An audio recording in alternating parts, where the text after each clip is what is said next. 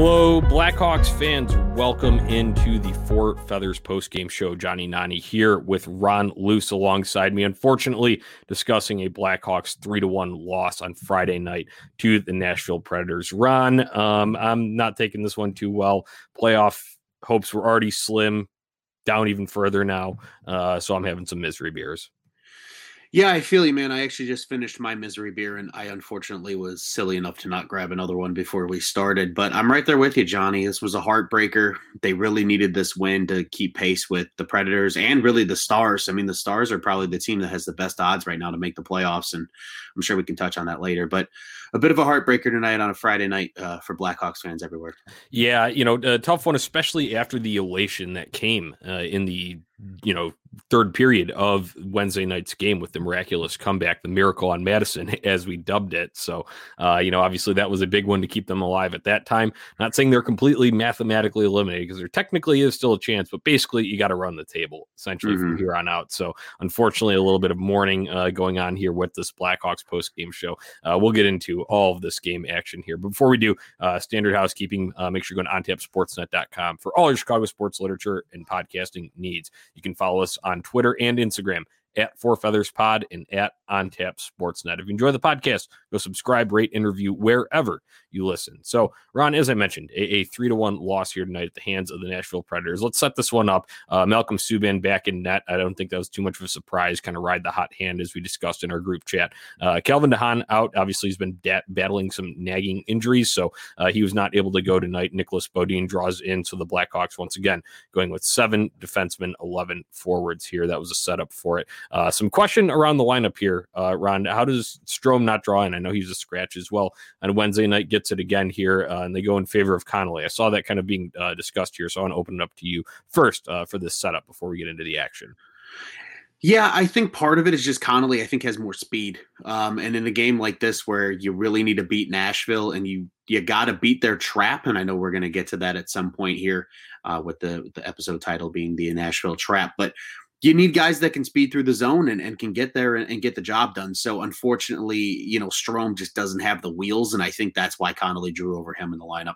Yeah, and I could see that too, and I think experience could be another thing too. You look at a guy like Connolly, over 500 NHL games played. Unfortunately, he doesn't offer much penalty kill wise or power play. The only time we'll get out there on the power play is at the very end when they're already transitioning back to 5-on-5 play. So I just wanted to bring that up. I don't, hate it. I don't love it though either, because me, and I'm a fan of Dylan Strome's playmaking ability. But once again, I do agree that the speed factor it definitely favors Connolly in that regard, and you do need that to break the Nashville Trap, the title of this episode. We'll talk about how that came into play, but that wouldn't be for a little bit, because the Blackhawks would start this game better than they did. Obviously, it was kind of a lull for the first 2 periods on Wednesday night, and then they really picked it up in the third period. They came out and they had a little more jump tonight, Ron. I didn't mind the start, and obviously, we were scoreless after one in this one, but I think the start was better, and it gave me a little bit of confidence going forward here, because you could easily come out, and we've seen it in games past. Think about the series that we had back-to-back on that weekend when Nashville came to town last time, and they just completely, dominated from puck drop in those ones. So what do you think of the start here? I thought the start was great. I was actually very pleased with the start. I was actually frustrated because, as you mentioned, it was tied going into that first intermission. I think the Hawks should have been in the lead. I mean, Vinny Hinostroza actually, ironically, repping his T-shirt tonight from his original stint, so it's number 48. But, he had that really nice chance on Saros. Unfortunately, he just can't beat him high over the glove. Realistically, the Hawks should have probably been leading after those first 20 minutes. I loved the effort, and I think that's just why I was frustrated that it was tied going into first intermission. Yeah, no, I definitely was too. But either way, I can still take that because, like I said, it just gives you a fighting chance at least, and you're at least getting some looks there. Some highlights from this first period. We had Sisson's high sticking penalty on Hinostroza at 6:33. So unfortunately, the Blackhawks wouldn't score on this power play. A lot of turnovers going on that really failed to let them sustain any zone time. So that's unfortunate. But hey, I think this can speak to Vinny Hinostroza, and he's doing everything, man. He's dishing. I called him assist God in our group chat today, because that's what he's been so far, and obviously he would get on the board later in this one, but also he's drawn multiple penalties ever since coming here, so I think that's just a testament to his speed and guys not being able to catch up to him, so they hold him or they trip him or whatever it may be. And that's just what I wanted to air out there. Other than that, Hinostroza did have a doorstep chance. That name's going to come up a lot tonight. Some nice creative puck movement in the offensive zone. Unfortunately, he got in a little bit too close to Saros, and Saros was able to make the save as Hinostroza is trying to go up high. Ron, I think I'd like to see him. It's weird because you think you do want to bull rush the net almost all the time, but from where he was at, I think you want to pull back a little bit so you have the angle to be able to get it above the glove side. Yeah, especially because Saros is a pretty short goaltender too. I don't think a lot of people realize that. I think he's actually under 6 foot. He's probably one of the few goaltenders in the league that actually is under 6 foot. So if he does drop like he kind of did, he started to kind of get into his drop at that moment. Like you said, if you could kind of fake him into it thinking you're going to bull rush and make him kind of drop a little early, kind of what we saw in the Hagel goal, actually, the game winner on Wednesday night. Saros dropped a little early. Hagel took advantage of it and went roof. I think that would have been exactly what you want Hinostroza to do in that situation.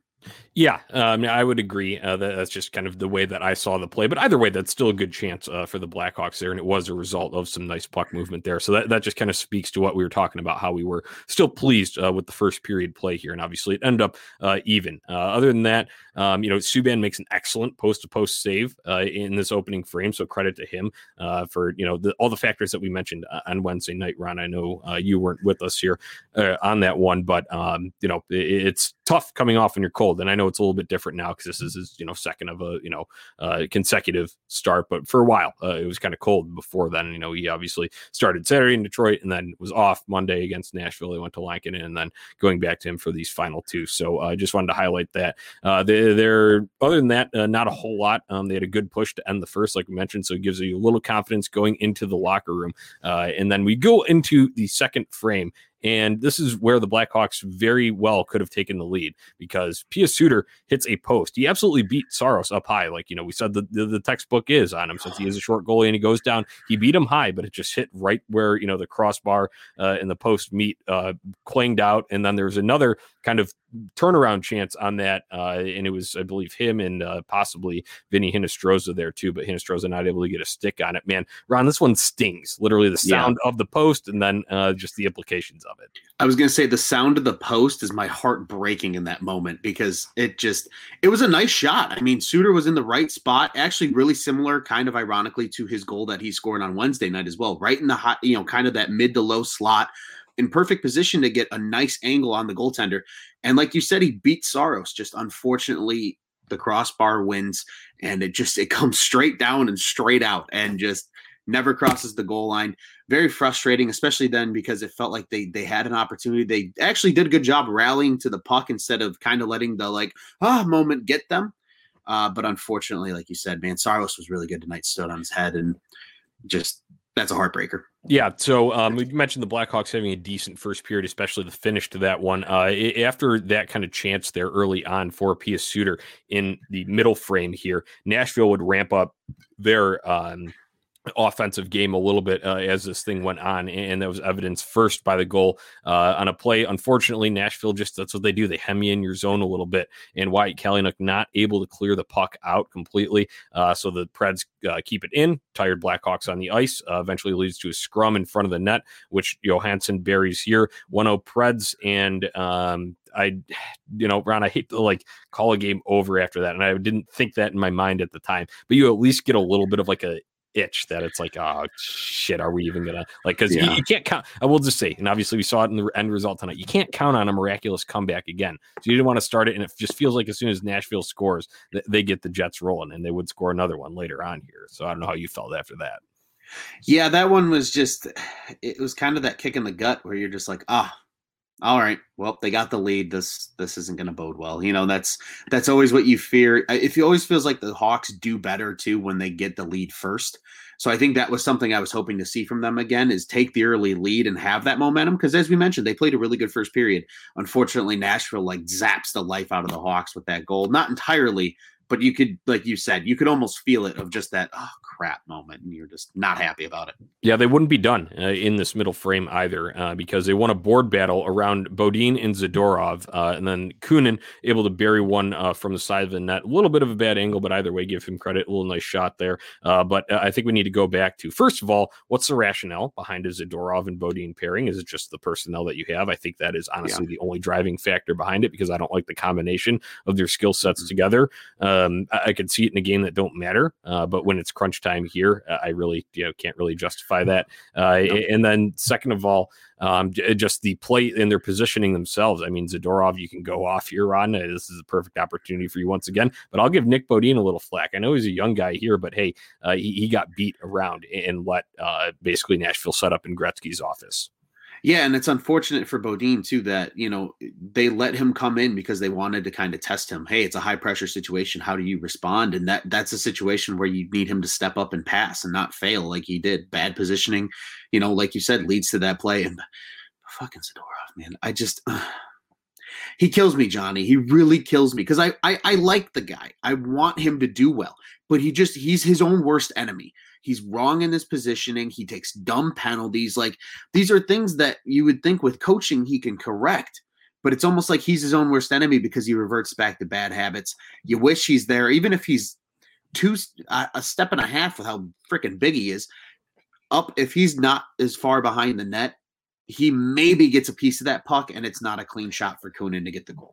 Yeah, so unless you're doing the Michigan, you're not scoring from behind the net. Let's just open that up for, no need to be a discussion here. It's just a fucking fact. Right. So him coming down when Bodine is already down there and Bodine already beat down there. Either way, I think the play is because where's the pass coming to? Where's the pass coming to when a guy goes behind the net? They're looking to center it. Right. So take the guy that's going to be the option that's center too. And granted, like I mentioned, this was a little bit off to the side of the net, but still, you're better off putting yourself between him and the net there with your big ass body and your long reach. And maybe you get a poke check, or maybe you just disrupt it and the puck flails up over your goaltender. That's fine. You could live with that. You live to fight another day there. So that's how that second goal unfolded. And now Nikita Zadorov and Nicholas Bodine have our blood boiling here officially on the Four Feathers podcast. Let's go into the third period, and this is where the Nashville Trap, the title of tonight's episode, Ron, would fully come to life, and they totally smothered the Blackhawks in a time when they're chasing 2 goals. They need it. They need to come back, and they shut them down. So I think credit is due to the Predators because they've been able to do this all season against the Blackhawks. Yeah. Blackhawks only won 1 game, and it was in miraculous fashion just this past game on Wednesday night. So obviously you saw the kind of effort that it took to come back and beat them there. This is what they've done to the Blackhawks all year. So it's unfortunate. That is just... seemed like, sometimes the team has your number. That's what they do. Blackhawks were not able to break this Nashville Trap here. And it, ended up being that they were only able to tally 1 later on in the period. But overall, I mean, the Nashville Trap it's a staple of their play. It's what they do when it comes to playoff hockey. You heard Eddie O and Pat talking about it, Ron. But why is it so effective? Why are they able to do this to teams and just shut them down, especially when that team should be pressing? I think a lot of it, Johnny, is really the system. Hines was notorious for it in New Jersey. They never scored a lot of goals, but they were always a pretty decent team, at least early in his tenure with the Devils, because of that trap method. And when you have elite defenders like Nashville does, like, let's just call a spade a spade. Nashville's defenders are very, very good. They're big, they're long, they are effective with their stick, great defensively overall as a group. And you give them any kind of time to shut you down and just take away your space, which they did very well tonight. Like you said, the Nashville Trap works again. Yeah, Ron, and that's just evidence here. I finally got some of these stats pulled up here, and for in the third period here, you get scoring chances 8-0 in favor of the Predators. You're the team that's pressing from behind. You don't have a scoring chance. So this is via natural stat trick. So it could be a little bit, different when it all is settled down and maybe they update some of those stats. But either way, that was the sort of, scoring chance rundown there. 0 high danger chances to 4 for Nashville in that third period. That's the Nashville Trap in full effect. And that's why we're calling it this. Unfortunately, the story of the season for the Blackhawks against the Predators. Scoring wise in this final frame, it was a play where Ellis sent the puck down to the right wing boards and to the goal line, and that is where Haula just picked it up and fired one through. Banks in off of Subban from a terrible angle, basically from the goal line. And this was the final official dagger. I know the Blackhawks would get one back after this on none other than Vinny Hinostroza, the only guy who seemed to really be able to break anything sort of Nashville trap wise here tonight. So he did tally on a kind of a goal that had to be reviewed because they couldn't see it, and it was eventually ruled a goal, and they made the right call there, but too little too late. End story here, Ron. And it sucks because, like I'd mentioned, coming into tonight, Blackhawks only had, this is according to moneypuck.com, 6.7% chance coming into tonight, and now those odds, they don't update them until the next day, but I can't imagine they will be very favorable at all. They won't be zero because mathematically you could have a Predators tank, you could have a Stars tank, and you could have the Blackhawks go on a run, and that is about the only way that they can get in the playoffs here, Ron. So unfortunately, these misery beers coming back. I need to have a sip. I'll let you talk for a little bit. Yeah, man. I mean, going back to the third Nashville goal, we joked about it before we jumped on it. It was a poo-poo goal. Like, you can't have that. That's just a bad angle. It sneaks past Subban. And honestly, Subban was pretty good. I mean, I have no Malcolm Subban slander since that game to Detroit. A shutout in Detroit, comes in relief for Lankinen, and he doesn't let up another goal. The big win on Wednesday. I mean, yeah, even though they were down 4-1 as a team, Subban played incredibly well. It could have easily been worse. And then tonight, he made a lot of really nice saves in the first period. He made that great cross crease save. I believe it was on Johansson to, keep the Predators off the board early. So, no Malcolm Subban slander, but that's just a tough one when you have it from a bad angle. And then, yeah, I mean, Vinny Hinostroza, Johnny, I know we briefly mentioned it as well when you and I were just talking, but the reason I put this t-shirt on, and I really think, Vinny Hinostroza is a, middle six winger on this team going forward. I think finally his hands have caught up to his feet, and he's actually able to make those plays at that higher speed. Sure, is he going to come back and now be the next Alex DeBrincat type play? No, we're not saying that.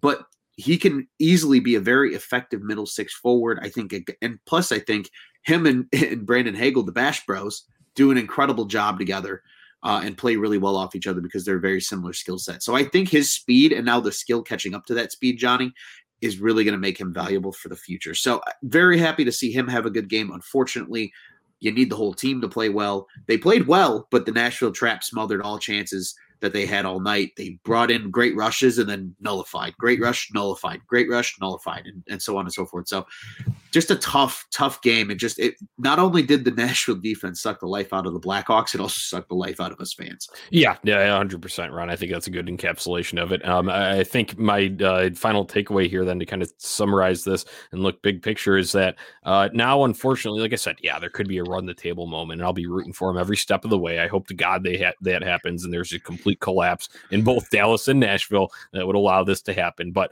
let's just be realistic here. It's probably not going to happen. The Blackhawks are likely going to miss the playoffs here.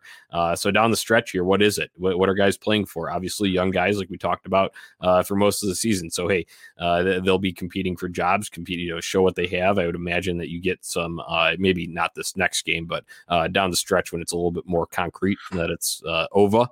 You'll see some of these guys. Maybe a Mike Hardman draws in just to see what he's got. To some of these other guys, maybe you bring up some Rockford guys that you want to get just to look at, like kind of at the very end last year when Brandon Hagel had his first game. Granted, global pandemic was going to cancel the rest of the season, but that's where we're at there. And then also a guy like Vinny Hinostroza and a guy like Brett Connolly. They're going to be figuring out, what the deal is for them and futures in Chicago. Or they, obviously Connolly, I think, could be exposed to the Seattle expansion draft. So unfortunately, that is where our attention will most likely shift when we're breaking down these games going forward, Ron. But I think that wraps up tonight's game. Good to see Vinny Hinostroza at least compete hard, do what he's doing, and see a resurgence for him, because that had to be a tough stretch in Florida. Only playing 9 games, scratched in and out, doesn't have very big role, fourth line at best, and then comes here and he's just on fire since. Assist God, Vinny Hinostroza. That's what we're calling him. So, all right, that wraps up tonight's game. It was a 3-1 Predators win. Blackhawks playoff chances just take a major hit due to that. It's just the reality of the situation here. So the season is not over yet, though. So we're looking for development guys, kind of finding roles, proving something, working for a contract like a Vinny Hinostroza will be. The next chance to do that will be Tuesday night back at home once again against the Tampa Bay Lightning. That'll be April 27th, 7 p.m. Central Time start on NBC Sports Chicago, I believe. So Blackhawks now sit at 22, 21, and 5, 49.6 in the Central. The Lightning come in third place in the Central, maybe a little lower than I expected them to be. I kind of expect them to be running this division, but either way, they're still going to make the playoffs. They're at 31, 14-2, 64 points, third place, like I'd mentioned. They still do play on Columbus at Sunday. We are recording this episode on Friday night, listeners, so the Tampa Bay Lightning do play against the Blue Jackets on Sunday, so add those points, whatever they do, or, not points, and add a loss to their column if they lose that one. So that's where we stand coming into this one, Ron. It's kind of hard now for us. Morale is low, but what are we looking for from this game on Tuesday night? Yeah, Johnny, honestly, at least for me personally, I think a lot of my attention is going to turn more to the development of some of these guys and having something to prove. And, I'm looking forward to seeing what guys like Hinostroza and Connolly do. I'm actually kind of excited to hopefully see Dylan Strome draw in because I feel like he is kind of fighting for his future in Chicago. He did sign a 2-year deal, but that $3 million is very movable. Certainly a guy that you could expose to the expansion draft if you wanted to, if you really felt like he wasn't going to be a part of your future. And, I think there's a lot of guys that have something to prove. Unless you wear 88, 12, and maybe 2, and maybe 5, there's not a lot of guys on this roster that can't sit here and comfortably say that they're for sure going to be a part of this team next season. So that's kind of what I'm looking forward to and just kind of seeing now how the rest of the season plays out. I hope they go on that run too, like you mentioned. I pray that the hockey gods have a sense of humor and hopefully we can see some playoff hockey. But if that's not the case, development and seeing these guys, either become a part of somebody else's future or become a part of this Blackhawks team's future. Yeah. So you'd mentioned, kind of like miraculous runs and hockey gods working in mysterious ways. Last night, Ron, you and I were on a little call and we were, kind of chatting back and forth about this, but, we talk about crazy things. That's why I'm not shutting the door completely. I know it's very unrealistic, but we looked at that schedule and the way the Stars are playing and we're like, oh my God, they're going to, knock us out just by, winning these games that they have coming up. Well, guess what? They lost last night, like 7-3 to the Detroit Red Wings. So Cabrera had like 4 goals. That kept them in place where they are. Granted, they are above the Blackhawks with 50 points as opposed to the Blackhawks 49. But hey, the Stars have had an interesting season so far. So maybe we'll see that this could be not a tank mode, but a one of their bad stretches that comes at a bad time for them. So you never know. We will see. But even then, the Blackhawks would still have to leapfrog these Nashville Predators who now have 5 points on them. So we will see how the rest of this plays out for this Tuesday night game specifically. I honestly, I don't want to get embarrassed. I don't want to get bullied by the Tampa Bay Lightning because we've seen that a couple of times. We did see a nice win for Siebes in overtime, fashion when they came to Chicago on the day that Brent Seabrook announced he was hanging up the skates for good. So generate some of that life, kind of maybe some, what's the word? I don't know, vibes from that you're still kind of see as soon as you see the white with the blue bolt across the chest, maybe that kind of brings up those memories, instinct sort of thing. So that's all I've got pretty much for this one. We got stick to click wise. I'm going to roll with him, man. I'm going to take Vinny Hinostroza. He's been really good, and he seems to be the most consistent player right now. I'm looking forward to seeing him and hopefully Brandon Hagel get back together, but I'm going to take number 28, Vinny Hinostroza. It's been a while since I picked a defenseman. I'm going to the back end. I'm going number 48, Wyatt Kalynuk. We talk about guys having something to prove, guys that will, and he also, for the most part, outside of that turnover that did not exit the zone, I think there were a couple, players that were tired there that could have helped him too. So that's why another reason why that puck didn't get out. But either way, he did help sustain some of the rushes that the Blackhawks had earlier on when you're talking about that nice stretch towards the end of the first period. He's active, but I like our guy Blackhawks D-Zone, who's in the comments here. He had said Wyatt Kalynuk, when we talked to him on Twitter earlier, he said Wyatt Kalynuk is, he makes plays with pace, but he's also patient at the same time. And so, like, when he does make his decision, he's not afraid to go with it, and he does it confidently. So I could see him, he scored a goal to kind of ignite the comeback on Wednesday night. So I think we could see more from him, and especially from a younger guy that is still trying to prove his place here on the back end for the Blackhawks. This is only his 13th NHL game tonight. So that's why I'm going to go with Wyatt Kalynuk here. So, Ron, final thoughts, and then we can get out of here and go and grab some more of these misery beers because I'm just sad right now. Yeah, Johnny, I'm looking forward to just watching Blackhawks hockey, enjoying it still, because this team has still been very fun to watch. And yeah, hopefully you learn something. You find a guy or two that you're really looking forward to seeing the step they take next season, because this is going to be a big offseason for this team. I think they can really do a lot to, improve this roster still and maybe become a sneaky playoff team next year. And, obviously there's the word out that Taves will be back next year if he continues to trend in the direction he has. Could be a really fun next season, and it's time to identify who's going to be a part of it. Yeah, and when you look at the pieces that are here and, like, some of these guys taking jumps earlier than we thought and really impressing, I think this kind of can be a pushback to anyone who said that the Blackhawks should have just tanked and they should have just mailed it in, because you're seeing, first of all, the fight, and I think this is important for Jeremy Colliton himself too. I know a lot of people, I've seen it, as soon as they lose, there's always going to be people that say they want the head coach gone. It doesn't matter if you're whatever 15-1 up to that point, they could still do that, but that's I think it was big for both team, some growing pains for sure, but also some very surprising and encouraging developments from a lot of these guys. So that's what I'll be looking for more down the stretch here. That's about all I've got for tonight. Once again, this was the Four Feathers post-game show. The Nashville Trap bites the Blackhawks 3-1 loss here on Friday, April 23rd. We'll be back at it for that Tuesday night game on the 27th of April. Make sure you're going to ontapsportsnet.com for all your Chicago sports literature and podcasting needs. Following us on Twitter and Instagram at Four Feathers Pod and at OntapSportsNet. If you enjoy the podcast, go subscribe, rate, and review wherever you listen. So, Ron, that's about all I've got for tonight.